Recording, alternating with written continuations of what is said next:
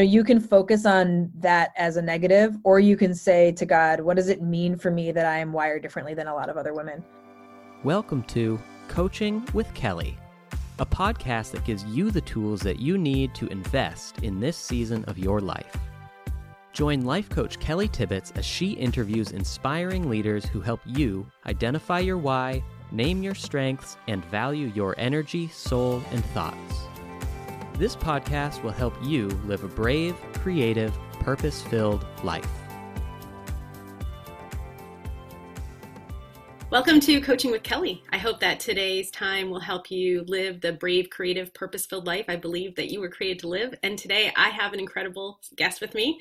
Pastor Steph is here with us today, Stephanie, and I'm so thankful that you are here. Would you share a little bit about yourself with people who maybe have heard of you a lot? I know I have some friends who we are all big fans of the last book you put out, or maybe someone who hasn't heard of you before. If you could just share a little bit about your ministry and who you are. Yeah, definitely. Thanks, Kelly. It's awesome to be here and to connect with your folks. And what an interesting time right now where all of a sudden, like, people who might be far, far away are just as close as the people who you're close to. So, if we ever doubted that we were all part of one big family, I think we should see that now. I've been a pastor here in the Twin Cities in Minneapolis, St. Paul area for 12 years. Started my church, Mill City Church, 12 years ago in 2008. And live here with my husband, and we've got a housemate and then two very hyper Springer Spaniel dogs. Although one of my Springer Spaniels just got fixed this week, so he's not as hyper. At the moment, he's not as hyper, but he's working through it. And just honestly, being a pastor has been the most, I guess vocationally, like the deepest honor of my life. And I'm so grateful to be leading my church. And this year as a pastor has been, I would say it's been the most meaningful year for me as a pastor, even though I wouldn't say it was the best or exciting or good, but it's been really rich with meaning. And for that, I feel really grateful. And then in my free time, I teach at Bethel Seminary in St. Paul here. So people who aren't familiar with the Midwest, Minneapolis and St. Paul are actually like right next to each other. So they're border towns. And so St. Paul, where I teach, is just 15 minutes away from Minneapolis, where I lead my church. And so I teach mostly preaching classes and leadership classes. And then with the rest of my free time, I like to do writing and podcasting. And I do a podcast with my friend Joe Saxton called Lead Stories Podcast for anybody who's out there listening and wanting to do some leadership. And then, wrote Stay Curious. Last year it came out. And then during COVID, I've been writing my second book, which comes out in May. It's already on online places, wherever books are, called Make a Move. And the subtitle for that is How to Stop Wavering and Make Decisions in a Disorienting World. And so I did not know when we picked that title how disorienting the world was going to be, but it's relevant. So that comes out in May, and both books are a miracle because I'm so extroverted. I can't believe I sat in a room long enough to type them out by myself. That is amazing, because I was rereading Stay Curious today, and I was like, you are such a good writer because you're also such a good speaker and you're such a good leader. Part of what I do is I'm an Enneagram coach, and I followed you long enough to know you are an Enneagram 8. I have the honor of raising an Enneagram 8 female leader myself. Oh, good for you. Good for you. And I know how to pray for you. I know how to pray for you. Well, when your book came out, I was like, I got you a book. But tell us a little bit about how understanding the Enneagram has been helpful to you to understand why you think, feel, and do life and lead the way you do. Oh man, it's been the most helpful thing for me. I've always been someone who's interested in surveys and assessments because I was a psychology major, actually. Okay. So I found that stuff interesting. That's probably why I chose a psychology major. I knew I was going to go into ministry by the time I was choosing my major, but I thought, I just really want to understand myself and other people differently. And so, I mean, we got part of being an undergrad psychology major is that you're the guinea pigs for the master's students. I don't know if people all know that. I didn't know that. Yeah. They do all these tests on you to like make sure that they know how to do the tests right. So who knows if we were accurately assessed. But the point is that I've just found any sort of assessment that can give you feedback on yourself just adds to your bucket of self-awareness. And emotional intelligence is a really high value for me and something that I always will have to work on because I'm an 8. And so the first part of emotional intelligence is self-awareness, and you can't have others' awareness without good self-awareness. And so I'd say all the tests that I've taken and all those things put together has given me a great picture of myself. But what I appreciate about the Enneagram so much is just the invitation for growth and the invitation for celebrating who you are, but also not being satisfied and Exactly. saying, you know, I can celebrate who God's made me to be and also see myself as someone who gets the opportunity to continue to grow, not an obligation, not a should, but like an opportunity to say I can continuously become a more integrated version of myself. And I think that's why it's really mattered to me. I think as an 8 who's a woman, of course, being more rare, in Myers-Briggs land, I'm an ENTJ, which is also really unusual for women. It's actually one of the number one Myers-Briggs types for lead pastors, of course, who are mostly men. And so it is rare. And I think I had a professor in one of my leadership classes back in undergrad, actually, who was looking at some assessments before I had the Enneagram. Basically some of these personality inventories were reflecting back to me that some of the traits that I had were more stereotypically masculine in how I led.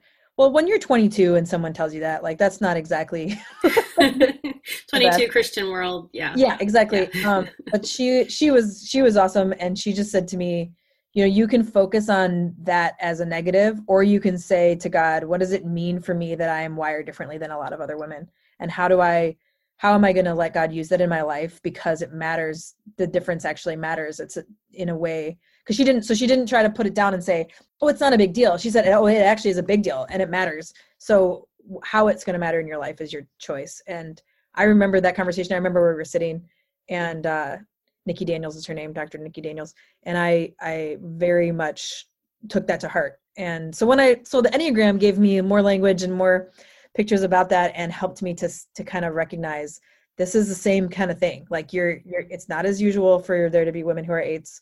And so what are you going to do with that? And how are you going to empower other people?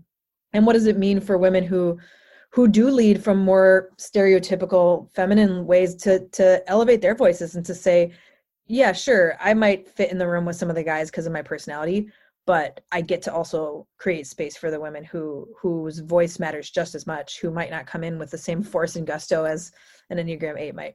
Well, I'm so thankful for you. In 2017, you just put out a Facebook post, and I had just stepped into leading. I led as an interim lead pastor at my church, but under the title of executive pastor, because as an Enneagram 2, and I didn't have an example like you to follow, I didn't know how to do the leadership piece as well as I could have. Yeah. But you just put out like, hey, does anyone know any women who preach? And someone from my church put my name up there, and my name ended up next to Nadia Boltz-Weber's name. So did I print it out and put it on a postcard? Yeah, I did. No big deal. Yeah, no big deal at all. Just the most amazing woman. But, and all of those are still up there on and they're still there. Yep, womenwhopreach.com if anyone's wondering. Are the women who preach. And now I feel like I get to be a voice in New England for these women who are growing into leadership and helping them believe in themselves. And so that's part of why God gives you the Enneagram 8 strength. He gave it to my daughter as well, because there are big things for you to go and do, and you need that strength. And a big personality for those big things. And someday we won't even say like, oh, it's not very female. It'll just be like, it's just human, right? Yep. And I already think I'm excited about that. I know you do. Yeah. But I think it's helpful just for me to say to women who are, Enneagram 2s and others who might say like, oh, that's kind of what a lot of women are. It's like, no. That is not the way to approach it at all. And because so flip the conversation I had with Professor Nikki and say, oh, well, a lot of women are Enneagram 2s. What does that mean for me? Well, that means there's a lot of women who identify what it's like to be you, right, and to have your personality type. And so being a person who lives into God's best for you in that personality is just as important for those women as a powerful 8 is as an example, because there is no reason for someone who's a 2 to try to be like an 8. That's silly. Yeah, no, I loved Ian Crum was on Carey Nieuwhof's podcast once, and Carey was explaining like, how do you help people who aren't 3, 7, 8s lead? And Ian's like, we all lead. 4s lead, 2s lead. Yeah, we all lead. So one of my favorite parts about your book is the fact that, and it's amazing, and I'll be posting it, hoping. I saw today that people can buy it, and you're even going to autograph it and send it out this year. So I will. If people message me, I'll sign them for you. That's amazing. But I bought it because of the title, How Questions and Doubts Can Save Your Faith. My Enneagram 8 daughter, I thought this is like center of where she is. She's a huge fan of Richard Rohr. But then I was rereading it, and I got to the part in the middle, a chapter on grief, where you were really highly influenced by Pete Scazzero. He is one of like the top 3 influences in my life. I got to see him in 2003, and Emotionally Healthy Spirituality transformed so much of who I am. And I thought those 5 points were so poignant today, even though they were written a couple of years ago. And so I'm sure there are people who are sitting here today, and I even think of like my mom, you know, she's like, can you just come have pancakes? And our states border each other, and they just, you know, they closed. Massachusetts said you can't come down. And I'm thinking there's just so many people in grief right now. And it seems almost like we are struggling with saying we're in grief because it doesn't feel weighty. At the same time, it's blown up everything about how we've done things. So as a pastor, I mean, I've watched you caring for your community and pivoting and providing like amazing resources and a way for people to really connect, even though we can't be in the building. What's your word to the person who's feeling some grief this morning? Yeah, I mean, first of all, like what you said is really true about how we're having trouble naming it. And maybe one of the most helpful phrases, a psychologist from the University of Minnesota here, I'm forgetting her name, she, I think, is the one who coined the term ambiguous grief. And I feel like it's helpful to say like, oh, okay, the prefix is ambiguous. That's why it's hard to name. Right. It's ambiguous to say what we lost. Like, oh, I lost the ability to go across a state line. Yeah. And like, there's so can't much have pancakes more. On Friday, right? Yeah, there's so much more there. I lost a rhythm that had given me courage. I lost the opportunity to celebrate these things in the ways I wanted. And adding all that up together, even one of those griefs, but putting them all together is a big bucket of ambiguous grief. It is. And so I just think that it's okay for us to acknowledge that unless you haven't been paying attention, you probably have a big bucket of ambiguous grief. And inside that bucket is probably some trauma as well. And we have a hard time with that word too, I think, because we think, oh, well, that trauma means, and then we fill in the blank with something that seems like it has a gravity that's deeper than whatever we've experienced. But if you've been alive in 2020, I think you've experienced some trauma. Like basic definitions of trauma would be things that are unexpected and significantly alter your life. So that's what a pandemic is. Right. And so everyone has experienced some trauma and everyone is experiencing some grief. Even if you had some great things that happened this year, right? Like that's okay. And that's maybe the thing I'd want people to really hold on to is that grief and joy and grief and appreciation and gratitude are not mutually exclusive. And, you know, all of our best friend, Brene Brown, is always talking about how you can't selectively numb your emotions. And so the depth of grief you're actually willing to hold in this season, when we all have I'm going to use the word opportunity to hold grief well, is actually going to impact the depth of joy we can experience. Maybe not tomorrow, but in our lives in general, that the expanding that comes from, in fact, there is something I wrote in Stay Curious. I remember, I'm forgetting my own quote, but just that grief actually is something that expands you and that it's something that gives you a capacity for emotion that other things don't. There's not too many other things that do that. And everyone wants to grow, right? We're leaders, right? We all want to grow. We all want to grow in our capacity. There's only one thing that grows your capacity, and that is stress. Like, and I know we always have, stress has got like a dirty word, but the stress that comes through saying, okay, I'm grieving and I need to move through grief does not feel good, but that's actually how you grow in your capacity in the future. So I just wonder what God might want to do with the capacity that God could grow in us in this season. And if we're willing to do it and hold it. And I think, you know, you and I both have this common kickboxing thing in common, and like learning how to do that is one way that I understand what you're saying on a soul level, because obviously physically that's what we experience. You have to pull that muscle, you have to grow that muscle. And totally. You can't just expect to get up one day and run a 5K. I mean, you can do it, but you could. Well, I literally don't think I could right now, to be honest, but like you'd have to push yourself a little bit every day until you're stressed, and without the stress there's no growth. Right. And grief is really stressful, but the promise of it is growth. And that hope that is still always with us. You know, part of why you were our pastor, why I was a pastor for so long, is I believe that the hope of Jesus Christ is the hope of the world, that he is with us through this. He is, yes, in some ways growing us. Some of us are growing in our capacity for future joy, but that the grief is also that moment where he's promising us, like, as you mourn, I'm with you, right? And I'm comforting you. Such an intimate thing. Right. I will say that has been times of deep grief in my life have been when I've most deeply experienced God.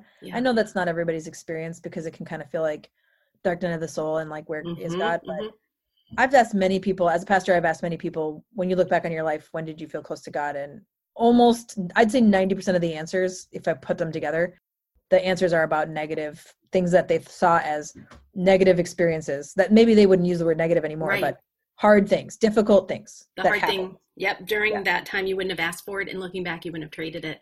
Well, going into 2020, none of us were prepared for what was coming. But going into 2021, we have a little bit of a sense that life is different and we're going to have to change what we're doing. And so I love that you're offering a 2021 planning opportunity. This podcast will be out before then. Would you want to share, before we close, how people could join you for that as a way to look to the next year and believe in God, that there is hope and there is a future? Yeah. So Joe Saxton and I have done this practice called Hello Goodbye for many years now. And I think it's in Joe's life, I think it goes back till she was like in her 20s. Of course. And and it actually should be called Goodbye Hello, because the first part of the process is saying goodbye to the year we're in. Right. And then hello to the new year. But I just go with whatever Joe wants. But of course. So it's now Hello Goodbye. But the idea is to say, like, we do need to process this year. We do need to look back on it and process it because of what we just talked about. But we also do need to be prepared for the next year. And I know it's hard to say what preparation looks like when we're facing uncertainty, but there is actually a lot of ways to prepare for a new year and what God might want you to receive, even when there is uncertainty. And so I think that we just want to continue to guide people through that process, and we recognize how significant of a year it is to do that. And so we call it Hello Goodbye Redefined, because we did redefine most of the process. It's still the same bones, but everything within it we changed to fit what's really going on. So people are invited to check that out on our website, leadstoriesmedia.com. You can see there's a link there for Hello Goodbye, or you can go to leadstoriesmedia.com/HG2020. And this weekend, or 2 weekends from now, December 13th, so whenever you're listening to this, December 13th, 7 Central, so I think it'd be 8 o'clock p.m. your time. Yep. On the East Coast, we're going to have an online event where we do the first part of the process with each other. So I know, like, being with each other is a unique thing right now, but together to say, hey, we're going to go through the process of reviewing the year, beginning the process of reviewing the year and releasing the year to God together. Mm-hmm. And we're going to talk about trauma a little bit and name some of that stuff. And so that's a free event. Just sign up and let us know you want to come, and we'll be able to make sure that everybody gets the link. And if people can't use that time, we'll give it to them for afterwards. You can watch it later, but it'd be fun if people are all there on the same time around the country. Some of our friends in the UK have already said, like, I will not get up in the middle of the night for that, but we'll listen to it in the morning. But yeah, and if you get the resource in advance, then you can kind of walk through that together. And I just really encourage people to try to fight for that time. Mm-hmm. Obviously right now, as many of us are looking at our quarantine buddies, we're like, I can't get away from you, but just ask them for the space, right, even if it's just a corner of the house. Absolutely. For a little bit of time to just do that reviewing. And sometimes people feel like they missed it because there's too much going on in December. I'm like, that's fine. Do it into January 15th. But whatever it is, like, save the date. I usually save the day that I'm going to do that process, like months in advance, so that it's protected. And so just really want to encourage people to do, perhaps this year is one of the most important years Absolutely. Of reflection on where we've come and on preparation for where God might be leading us. And thank you for making that so incredibly affordable. I know the whole actual event, the journal that comes with it, is like $5. I mean, you've worked so hard to keep this something that everybody can do. And yeah, sometimes we do have to say, I'm going to set aside an hour because of the benefit that will come from that. And so, well, as we end, I know that people can find you everywhere. I love to follow you on Instagram. What are some of the ways people can connect as we go into 2021, especially so that we can get your next book? You said it's already online? Yep. Anywhere books are sold, just look up Make a Move. And my name, Stephanie Williams O'Brien. I mean, I like Pastor Steph, but there are lots of other Pastor Stephs. Are there? Okay, you're the only one I know. So, okay, Stephanie Williams O'Brien. I actually had to borrow the Instagram handle and the Twitter handle from 2 other Pastor Stephs who had the handle but weren't using it. Okay. And I wrote really nice emails to them about.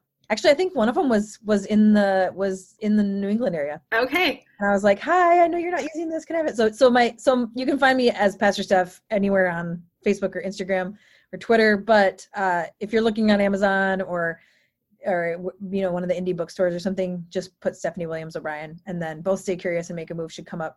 And pre-orders really do help authors who are starting out like me, and so if you're able to pre-order it, then that really will help us. So even though it's not coming out till May, anybody who's willing to do that now would be really helpful. So well, I will be sure to try to get the people that I'm pouring life into to be able to hear your words. So Stephanie Williams O'Brien, thank you so very much for being with us today. Yeah, you're welcome. Thanks. It was great to be with y'all. And I hope that our time together today has really helped you learn how to invest in yourself and in your relationships and into your dreams. Thanks for listening to Coaching with Kelly. Join us next time for more conversations on how to truly invest in this season of your life. For more information, or if you would like Kelly Tibbetts to be your life coach, you can find Kelly Tibbetts Life Coach on Facebook, or you can visit kellytibbetts.com.